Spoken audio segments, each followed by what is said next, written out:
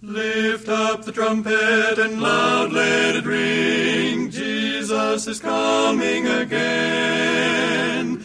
Cheer up, ye pilgrims, be joyful and sing. Jesus is coming again. This is the voice of prophecy, a voice crying in the wilderness of these modern days. Prepare ye the way of the Lord. Coming again, Jesus is coming again. From our Voice of Prophecy studios in Los Angeles, California, we welcome you to this half hour of inspiration and music with the King's Heralds, Delker, Brad Braley, and the Voice of Prophecy speaker, H.M.S. Richards, a Seventh-day Adventist minister.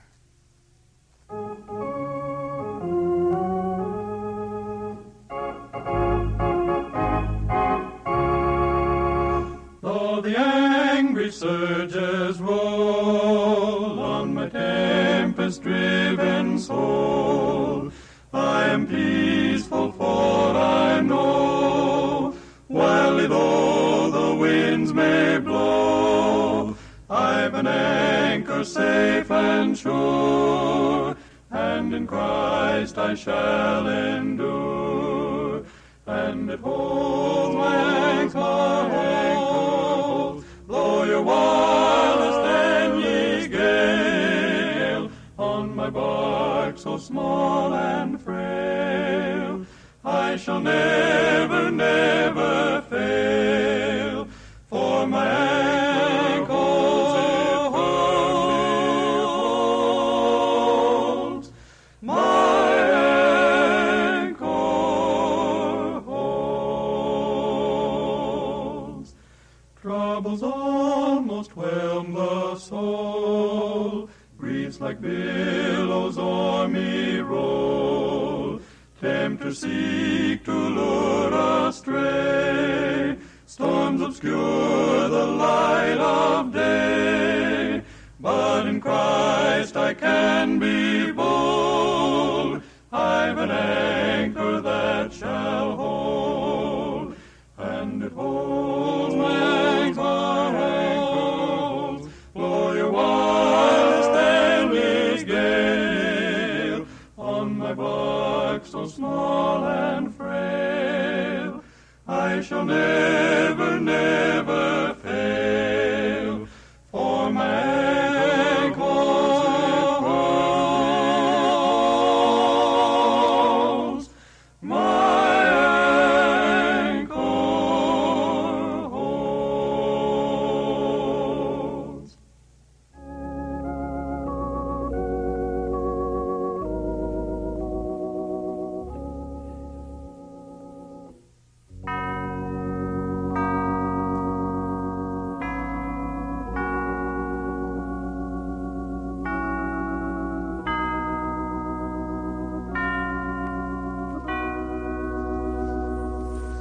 Our Father in heaven, we seek thy blessing upon this broadcast and upon every one who listens, wherever they may be. Remember our hearers in India, in Africa, in Europe, in Australia, New Zealand, all over America, the islands of the sea. And Father in heaven, draw us nearer to the cross today, in Christ's name. There is a place of quiet rest, near to the heart of God, a place where sin cannot molest, near to the heart of God. O Jesus, blessed Redeemer, sent from the heart of God, hold us who bow before thee, near to the heart of God. Amen.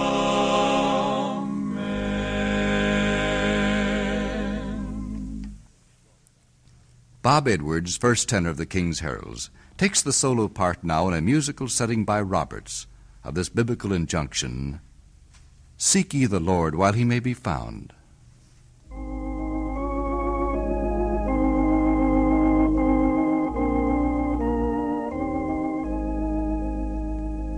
Seek ye the Lord while he may be found. Call ye upon him while he is near. Seek ye the Lord while he may be found. Call ye upon him while he is near.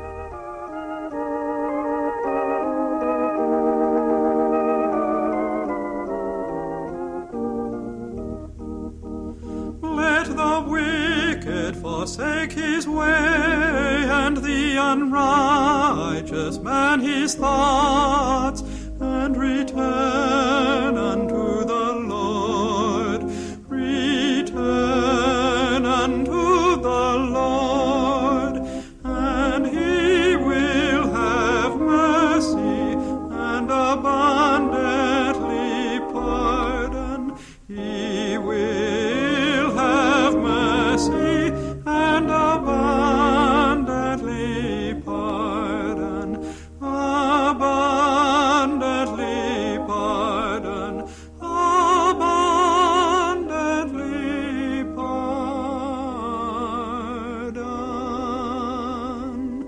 Seek ye the Lord while he may be found. Call ye upon him while he is near. Seek ye the Lord may be found. Seek ye the Lord. Call ye upon him while he is near.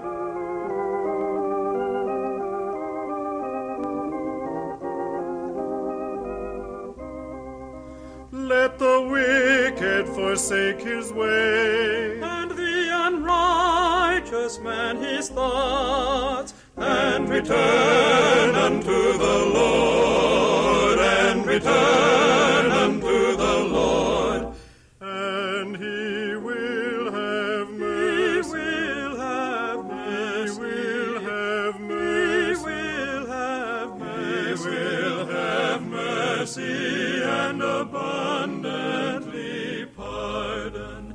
He will have mercy and abundantly pardon. He will have mercy and abundantly pardon.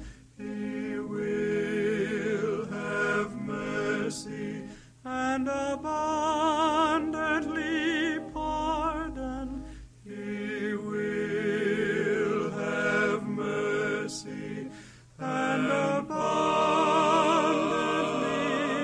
pardon. Amen.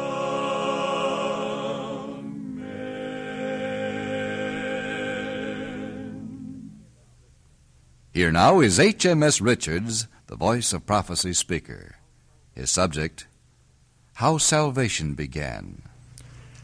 I think it was Bishop W.F. McDowell who said that he would not go across the street to give India a new theology because India already has more theology than she can take care of or understand. He would not cross the street to give China a new code of ethics because the code they already have is better than the life they live. He would not go to any effort whatever to give Japan a new religious literature because they already have a better literature than their religious life.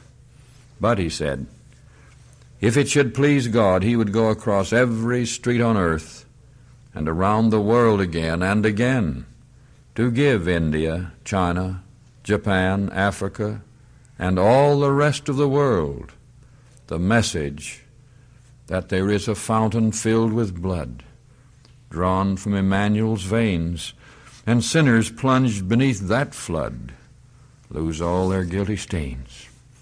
We endorse that attitude. So you see where we stand on this subject of salvation. And that's right where the Apostle John stood when he said, "If we walk in the light as he is in the light, we have fellowship one with another, and the blood of Jesus Christ his Son cleanseth us from all sin." 1 John 1:7. Yes, we are just that old-fashioned here at the Voice of Prophecy. By God's grace, we proclaim a blood-bought salvation. We believe that Christian preachers should not only preach Christ, but should preach Christ crucified, as did the Apostle Paul, 1 Corinthians 1:23. But how did salvation begin? For we know it was ready when the first man sinned. Salvation was no afterthought on the part of God. He made no provision for something that he did not know was coming. Sin, we are told, is the transgression of God's law, 1 John 3, verse 4. And the wages of sin is death, Romans 6:23. Right there in the Garden of Eden, the whole population of the earth fell into sin. That is, the first two and only people in existence at the time. And to them was the gospel preached by God himself. Just think of it, the first sinners had the first gospel preached to them. And strange to say, this sermon was really the sentence pronounced upon Satan in the garden. The Lord said, "I will put enmity between thee and the woman, and between thy seed and her seed. It shall bruise thy head, and thou shalt bruise his heel." Genesis 3:15. This sentence, uttered in the hearing of our first parents, was to them a promise. It foretold the age-long conflict between man and Satan. It declared that the power of the terrible adversary would at last be broken. The seed of the woman here promised is, of course, Jesus Christ, who not only came to fulfill his part in the plan of salvation, but was the man of salvation. The first man, Adam, had failed, surrendered to the adversary. Jesus came and took upon himself humanity and became the second Adam of the world. He gave his life an atoning sacrifice upon the cross, that whosoever believeth in him should not perish, but have eternal life. During the thousands of years from the time of Adam and Eve until Jesus died upon the cross, it was just as certain that he would die for men as though he had already done so.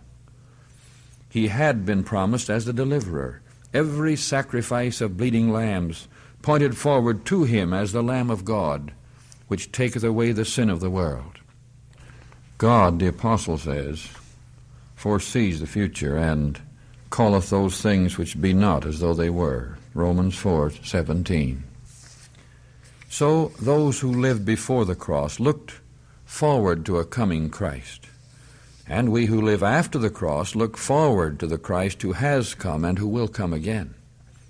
Someone has said that the only difference between the atonement as set forth in the Old Testament and that presented in the New Testament is that in the Old, the sheep died for the shepherd. In the New Testament, the shepherd died for the sheep. The fact is that both the bleeding lamb on the altar of sacrifice in Old Testament days and the high priest in the temple were symbolic of the work of our Savior. When the jailer at Philippi heard that midnight sermon, as recorded in the 16th chapter of Acts, he asked life's greatest question, "Sirs, what must I do to be saved?" It's important for us to notice that in his answer, the apostle did not tell him that there were several different ways in which he could be saved. He pointed to one way, and one way only, and said, "Believe on the Lord Jesus Christ, and thou shalt be saved." Jesus Christ as our substitute, our sacrifice, made atonement for us upon the cross. It is in this that we must believe, as did the jailer of old. This all comes through God's grace, and through his grace alone, as the same apostle tells us in Ephesians 2, verses 8 and 9.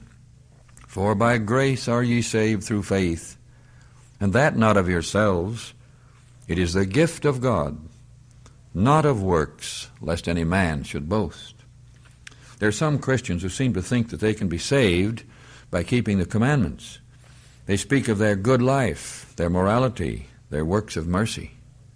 The apostle tells us plainly and positively in Galatians 2:16 that a man is not justified by the works of the law, but by the faith of Jesus Christ. For by the works of the law shall no flesh be justified.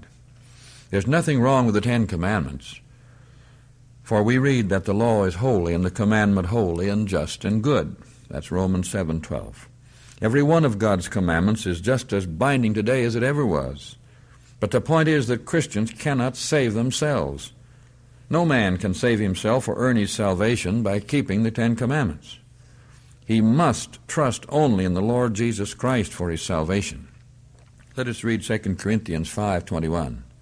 For he, that is God, made him, Christ, to be sin for us, who knew no sin, that we might be made the righteousness of God in him.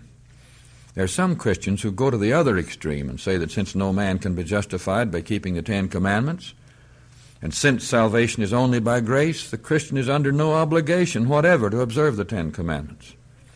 We should never forget that the grace of God that bringeth salvation, Titus 2:11, does not release us from the obligation of obedience. No one can be saved by the works of the law, but everyone who is truly saved by grace will find that the very righteousness of that same law is fulfilled in him who walks not after the flesh, but after the Spirit. Romans 8:1. There are two perils which we must avoid: legalism on the one hand, and antinomianism, that's a long word, or anti-lawism on the other. The Apostle Paul sets forth this great truth in Romans 3:20, Romans 5:1, and other texts. He says, by the deeds of the law there shall no flesh be justified in God's sight. How then are we justified? The next text answers, being justified by faith, we have peace with God through our Lord Jesus Christ. Romans 5:1. But does justification by faith make void God's law? Listen to the third text, Romans 3:21 or 31. Do we then make void the law through faith? God forbid. Yea, we establish the law. Some religious teachers seem to feel that faith makes God's law void, but let the apostle answer. He says, God forbid. And if God forbids it, we can forbid it too. The other day someone came to a young friend of mine who was attending college and said abruptly, how do you know that God loves us? What makes you think that he loves me? Well, of course, the answer to that doesn't take any theology. One doesn't need to have a degree from a seminary to answer that question. Just take a look at Calvary and see Jesus hanging there upon the cross. And that's the answer. It's all summed up in the one text. For God so loved the world that he gave his only begotten Son, that whosoever believeth in him should not perish, but have everlasting life.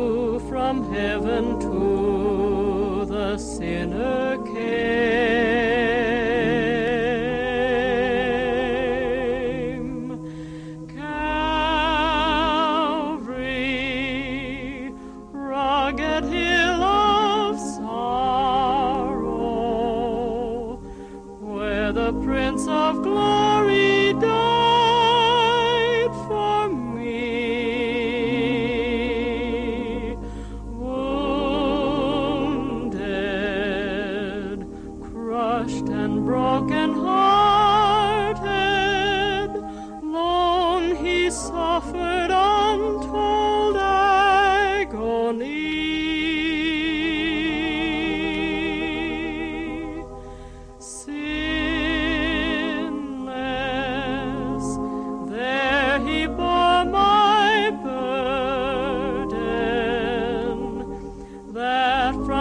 for shame I might be free. Glorious day, he took my sins away. On the cross of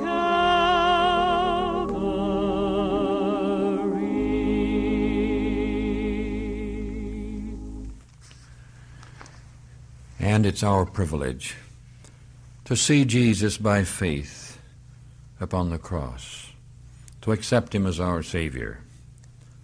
And so we can enter into this salvation by faith right now because we trust him, though we have never actually seen him. Here are the words of the Apostle Peter, "Whom having not seen ye love, in whom, though now ye see him not, yet believing, ye rejoice with joy unspeakable and full of glory, receiving the end of your faith," or the object of your faith, "even the salvation of your souls." 1 Peter 1:8. Are you happy, friend, in your salvation? It's your privilege to be. The very object of your faith is the salvation of your soul. And this salvation through grace is found through all the writings of the prophets of the Old Testament, as well as in the words of Jesus and the apostles in the New. We find that in 1 Peter 1:10. Think of it, the Old Testament prophets prophesying of salvation by grace. And what were they talking about? What were they searching in their own writings? We read in verse 11 that they were searching what the Spirit of Christ had said beforehand of the sufferings of Christ and the glory that should follow. So we see that salvation began right in the Garden of Eden, where the first sinners found it in God's promise.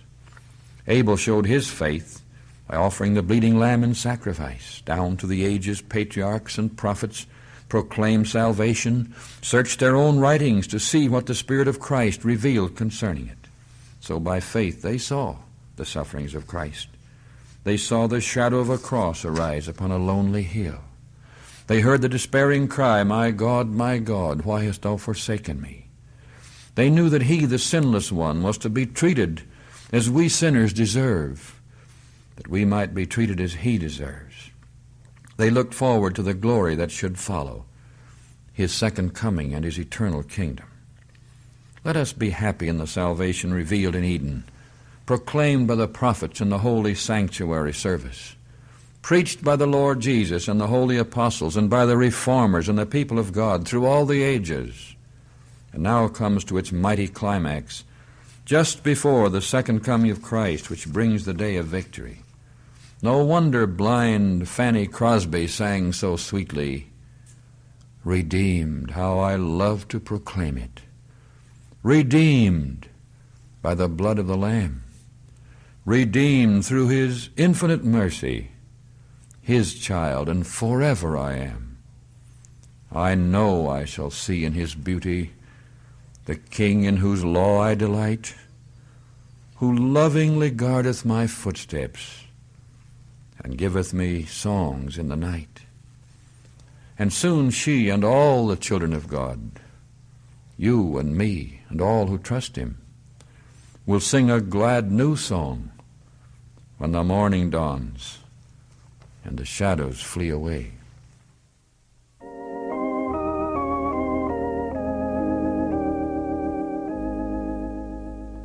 I have a song I love to sing, since I have been redeemed of my Redeemer, Savior, King, since I have been redeemed, since I have been redeemed, since I have been redeemed, I will glory in his name, since I have been redeemed, I will glory in my Savior's name. I have a home prepared for me, since I have been redeemed, where I shall dwell eternally, since I have been redeemed. Since I have been redeemed, since I have been redeemed, I will glory in his name. Since I have been redeemed, I will glory in my Savior's name. Jesus wants to be our best friend. So then, let us look up to him, ever going forward in faith. Have faith in God and Christ, the Son of Man. Have faith in God to meet the sinner's ban. Have faith in God for his salvation plan. Have faith, dear friend, in God. We hope you'll remember that every Thursday is prayer day at the Voice of Prophecy. And in the homes of our friends around the world, a worldwide circle of prayer every Thursday. Be with us again next week for another broadcast brought to you by the Voice of Prophecy. And now we say, the Lord bless thee and keep thee. The Lord make his face shine upon thee and be gracious unto thee. The Lord lift up his countenance upon thee and give thee peace.